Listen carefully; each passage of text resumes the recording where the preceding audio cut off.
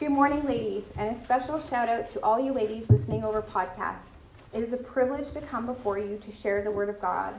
It is an encouragement to me that you are prioritizing hearing the Word. I recognize that there are so many things vying for our time, so I'm glad you've chosen the better thing. Let's take a moment to pray before we begin. Heavenly Father, we thank you for today, this day you made. Thank you that we have the freedom to gather under your word and share your word. I praise you for your word, that you are not silent, but that you speak to us through your word, that it is living and active. Father, would you give us eyes to see you, ears to hear you, and hearts that are open and inclined to abiding in your word. Would you help me to speak clearly from your word today, that what I share with the women today comes from you. Let me not add to your word, Lord, and if in foolishness I do, let those words fall away and only your words stick in the heart and minds of these dear women.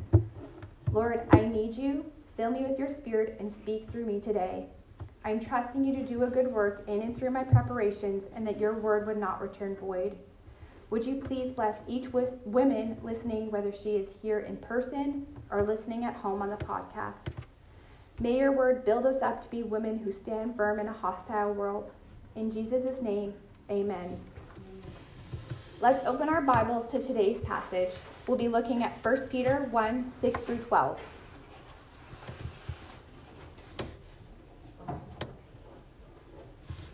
In this you rejoice, though now, for a little while, if necessary, you have been grieved by various trials, so that the tested genuineness of your faith, more precious than gold that perishes, though it is tested by fire, may be found to result in praise and glory and honor at the revelation of Jesus Christ. Though you may not have seen him, you love him. Though you do not now see him, you believe in him and rejoice with joy that is inexpressible and filled with glory, obtaining the outcome of your faith, the salvation of your souls. Concerning this salvation, the prophets who prophesied about the grace that was to be yours searched and inquired carefully, inquiring what person or time in the Spirit of Christ in them was indicating when he predicted the sufferings of Christ and the subsequent glories. It was revealed to them that they were serving not themselves, but you, and the things that have now been announced to you through those who preach the good news to you by the Holy Spirit, sent from heaven, things into which angels long to look. Do you hear echoes of Jesus' words to the followers from the book of Matthew? Blessed are those who are persecuted for righteousness' sake, for theirs is the kingdom of heaven. Blessed are you when others revile you and persecute you and utter all kinds of evil against you falsely on my account. Rejoice and be glad, for your reward is great in heaven, for so they persecuted the prophets who were before you. Matthew 5, 10 through 12. Peter is reminding the church of Jesus' teachings. Remember, Peter has endured suffering himself. He witnessed the murder of his beloved friend Jesus, who is persecuted for his faith and imprisoned. Peter is familiar with trials, but he knows how to stand firm when things get hard. When he was imprisoned for preaching the gospel and appeared before the high council, this is what he said: "Let it be known to all of you and to all the people of Israel that by the name of Jesus Christ of Nazareth, whom you crucified, whom God raised from the dead, by him this man is standing before you well. This Jesus is the stone that was rejected by you, the builders, which has become the cornerstone. And there is salvation in no one else, for there is no other name under heaven given among men by which we must be saved." Acts 4, 10 through 12. Peter is a man who knows where hope can be found. Ladies, to stand firm in hard times, we need hope. Today's lesson is broken up into 3 sections. First, verses 6 through 7, how do we stand firm in trials? Second, verses 8 through 9, what fuels our hope in trial? Third, verses 10 through 12, why our hope is secure. Let's look at our text in verse 6. In this you rejoice, though now for a little while, if necessary, you have been grieved by various trials. What is Peter telling the church to rejoice in?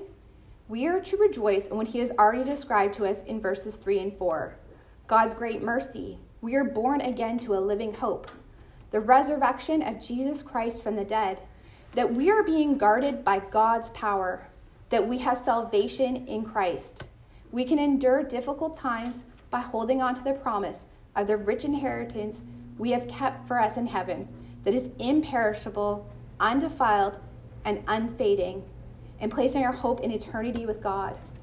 Peter reminds us that we can endure hard things because it is only for a little while. Our trials are temporary.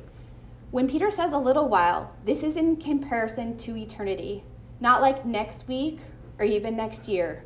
The little while is on God's timeline, for he knows the beginning from the end and holds time in his hands.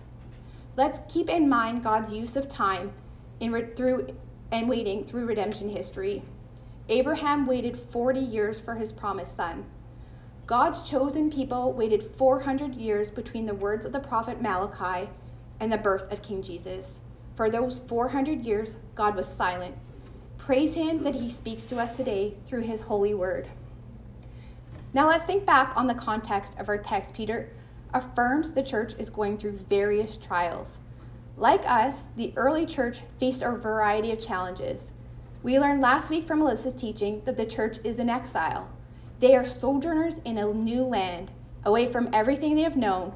They are outsiders, outcast. They are different. And they are treated as such by the society they are now a part of. In the context of the book of 1 Peter, when we discuss trials and suffering, there is an acute focus on persecution. As Christians, we will face hostility from the world. Peter is giving us words of hope and encouragement to stand firm. From the beginning, God's chosen people have faced persecution. The Israelites were in bondage to the Egyptians.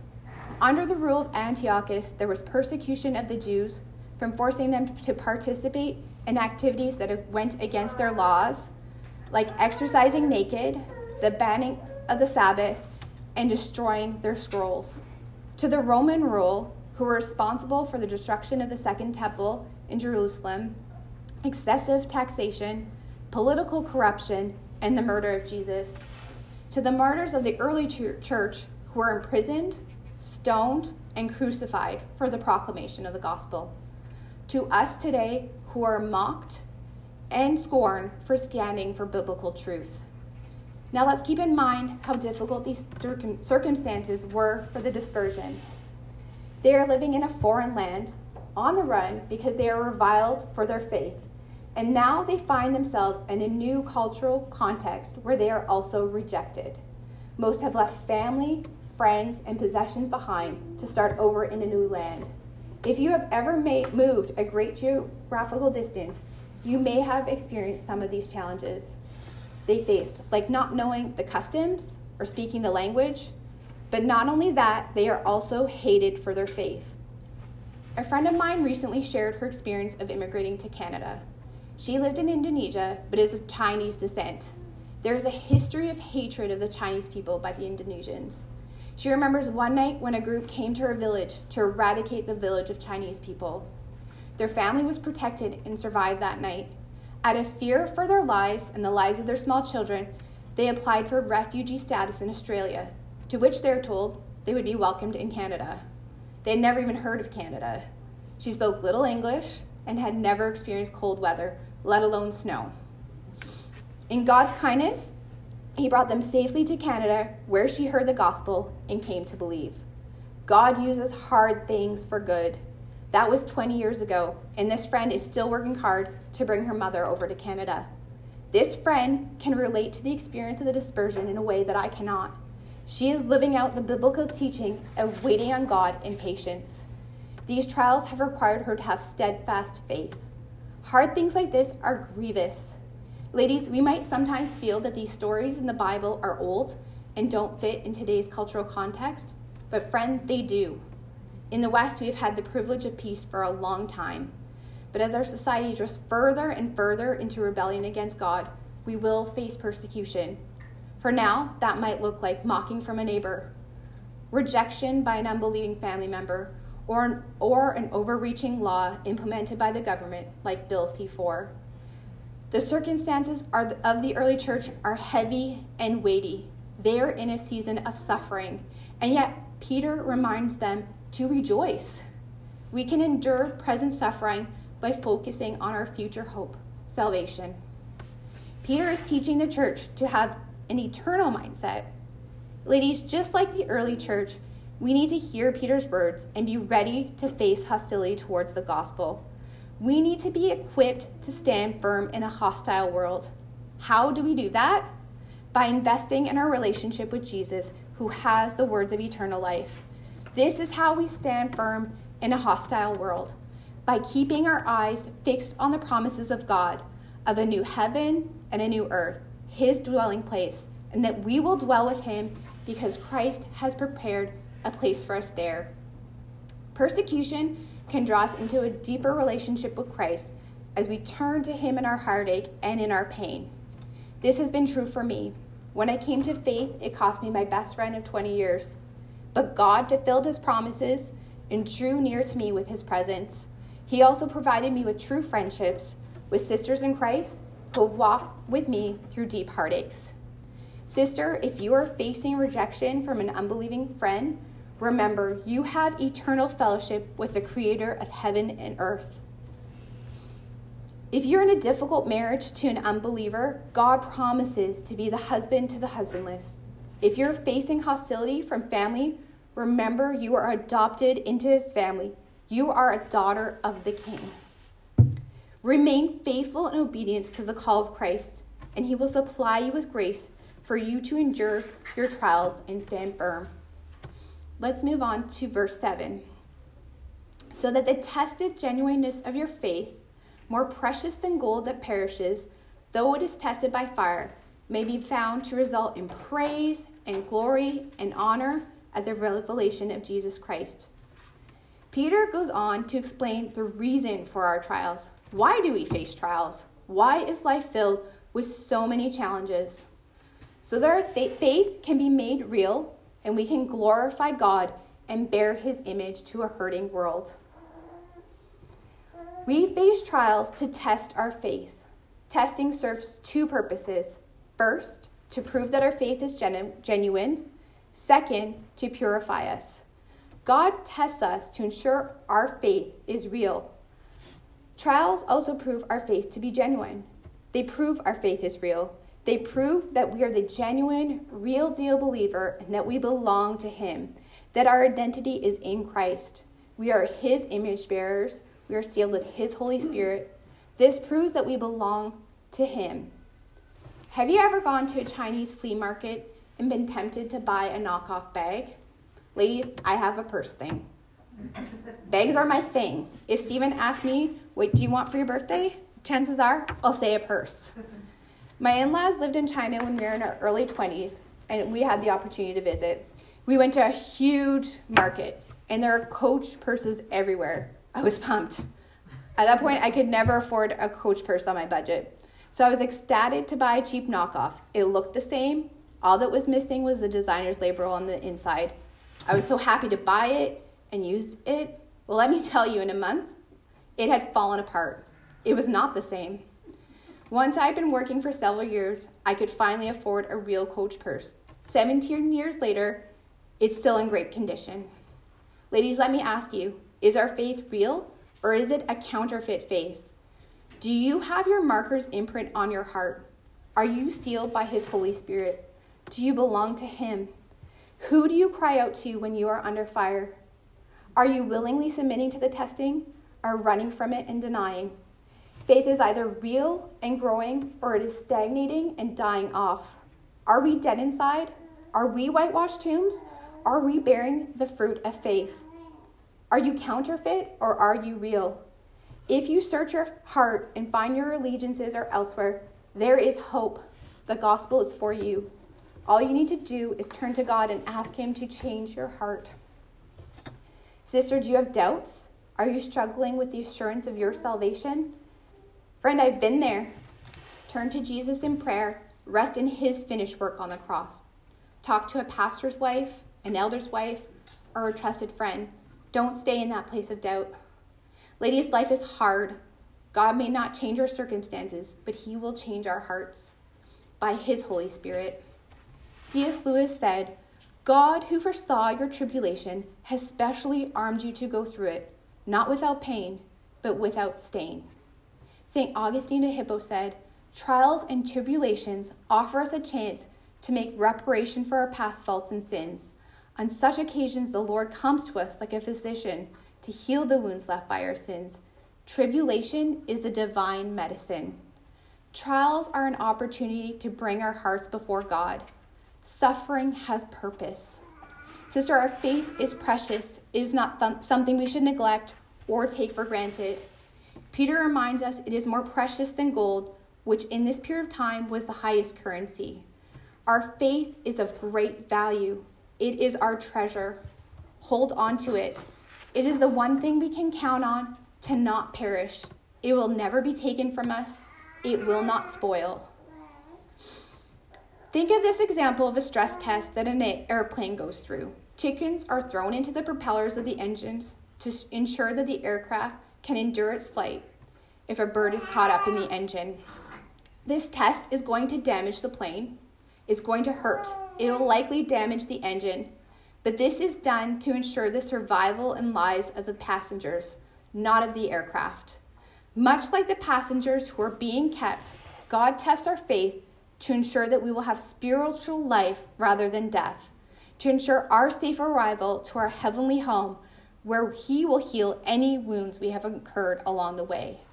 Will our faith withstand under pressure? Will it continue to operate? Ladies, is our faith a deep, abiding faith with roots that can sustain a storm?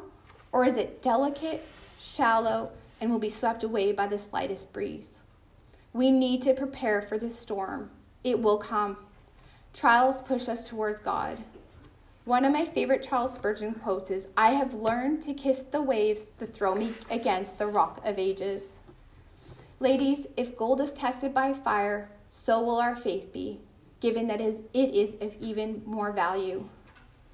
Do you know what the purpose of testing gold by fire is?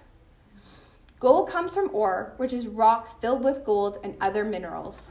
The goldsmith puts the ore under fire to burn off all of the impurities, so that he is left with pure, uncontaminated gold. God puts us under the heat of trials to purify us, to reveal our sin. This is the image of our sanctification. Trials reveal our hearts, our idols, where our trust is.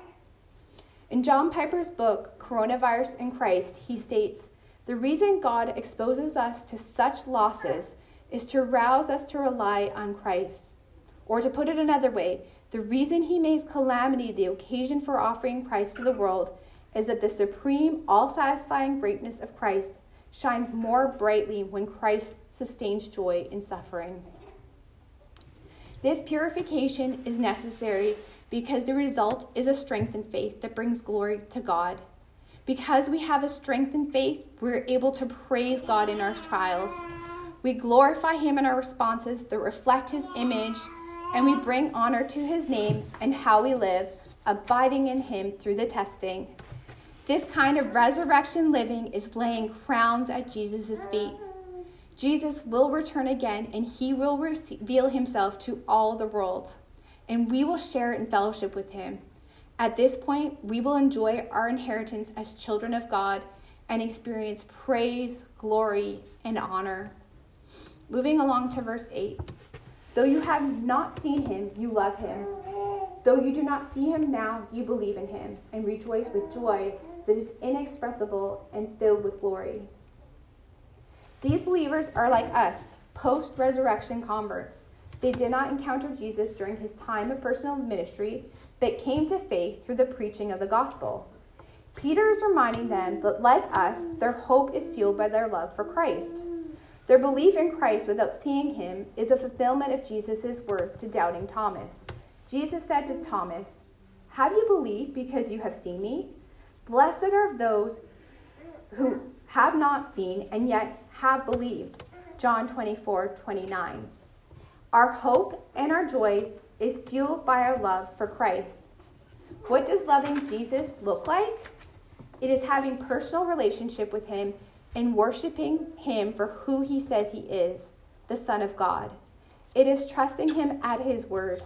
Like any relationship, love is displayed by investing time in the relationship. We do that by reading his word, meditating on it, singing songs of praise and thanksgiving, praying to him, and by worshiping him corporately. Ladies, our hope and our joys are fueled by our love for Christ. We believe and worship him, though we have not seen him, just as Paul said in 2 Corinthians 4:18, as we look not to the things that are seen, but to the things that are unseen. For the things that are seen are transient, but the things that are unseen are eternal.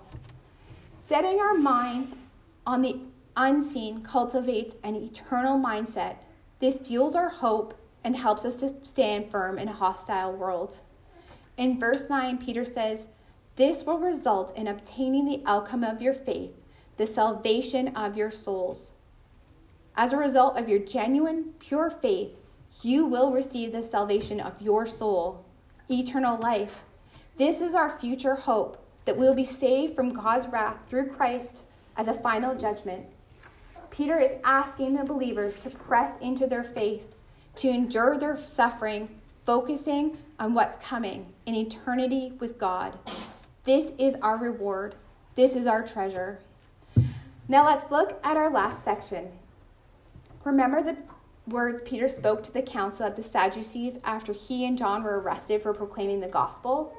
"And there is salvation in no one else, for there is no other name under heaven given among men by which we must be saved." Acts 4:12. In verse 10, he says, "Concerning this salvation, the prophets who prophesied about the grace that was to be yours searched and inquired carefully." Prophets foretold of these events for us for this moment in time. This was to give us a certain hope in the promise as we see its fulfillment. This shows us that God is sovereign over this moment in time, just as he has been since the beginning of time. What hope that is for us, that God does not change. He is the same yesterday, today, and forever. That is an anchor for our souls. And in verse 11, he continues, inquiring what person or time the Spirit of Christ in them was indicating when he predicted the sufferings of Christ and the subsequent glories.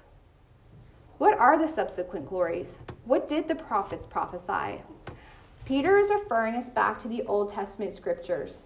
They are filled with examples of Christ's future suffering and glories. For example, Joseph's story in the Old Testament is an archetype of Christ's suffering. We see God use what Joseph's brothers meant for evil and his suffering used for good, for the preservation of God's chosen people, the Israelites. The prophets from Moses to Malachi point to Christ. Some were foreshadowing, like Moses' example of an intercessor, while others, like in the book of Isaiah, give specific examples of Christ's suffering. His appearance was so marred beyond human semblance, and his form beyond that of the children of mankind, 52:14. And 53:3-5, he was despised and rejected by men, a man of sorrows and acquainted with grief. And as one from whom men hide their faces, he was despised, and we esteemed him not. Surely he has borne our griefs and carried our sorrows, yet we esteemed him stricken, smitten by God, and afflicted. But he was pierced for our transgressions, he was crushed for our iniquities. Finally, in verse 12, Peter says, "It was revealed to them that they were serving not themselves but you, and the things that have now been announced to you through those who preach the good news to you by the Holy Spirit sent from heaven, things into which angels long to look." There are examples throughout the books of Acts of the gospel being preached. We have already looked at one today in Acts 4. Did you catch how Peter finishes off this passage? Things into which angels long to look. The NIV says it this way: "It is all so wonderful that even the angels are eagerly watching these things happen." What do the angels long to look at? What are they eagerly watching happen? Not the Super Bowl, not the Grammys, not the Olympics, not the Academy Awards. They're eagerly watching the preaching of the word. Shouldn't this make us take note? We too should be eagerly sitting under the preaching of the word. This gives me chills. There is hope here. The angels are taking note of our hearing of the word. the preaching and teaching of the truth. They long to witness the salvation of our souls. Praise God. Take heart, sister. The bad times will come, but these promises will help us to stand firm when they do. I have said these things to you that in me you may have peace. In the world you will have tribulation, but take heart, I have overcome the world. John 16:33. And I heard a loud voice from the throne saying, behold, the dwelling place of God is with men. He will dwell with them, and they will be his people. And God himself will be with them as their God. He will wipe away every tear from their eyes, and death shall be no more. Neither shall there be mourning, nor crying, nor pain any more, for the former things have passed away. Revelations 21:3-4. Ladies, to stand firm in hard times, we need our hope to be fixed on Jesus. To close, I want to share a poem by Martha Snell Nicholson. The Thorn. I stood a mendicant of God before his royal throne, and begged him for one priceless gift, which I could call my own. I took the gift from out his hand, but as I would depart, I cried, but Lord, this is a thorn, and it has pierced my heart. This is a strange, a hurtful gift, which thou hast given me. He said, my child, I give good gifts. I gave my best to thee. I took it home, and though at first the cruel thorn hurt sore, as long years passed, I learned at last to love it more and more. I learned he never gives a thorn without his added grace. He takes the thorn to pin aside the veil which hides his face. Will you please join me in prayer? Heavenly Father, we praise your name. Help us, Father, to cultivate an eternal mindset. Help us to love your word and long to look at it the way the angels do. I praise these things in your name. Amen.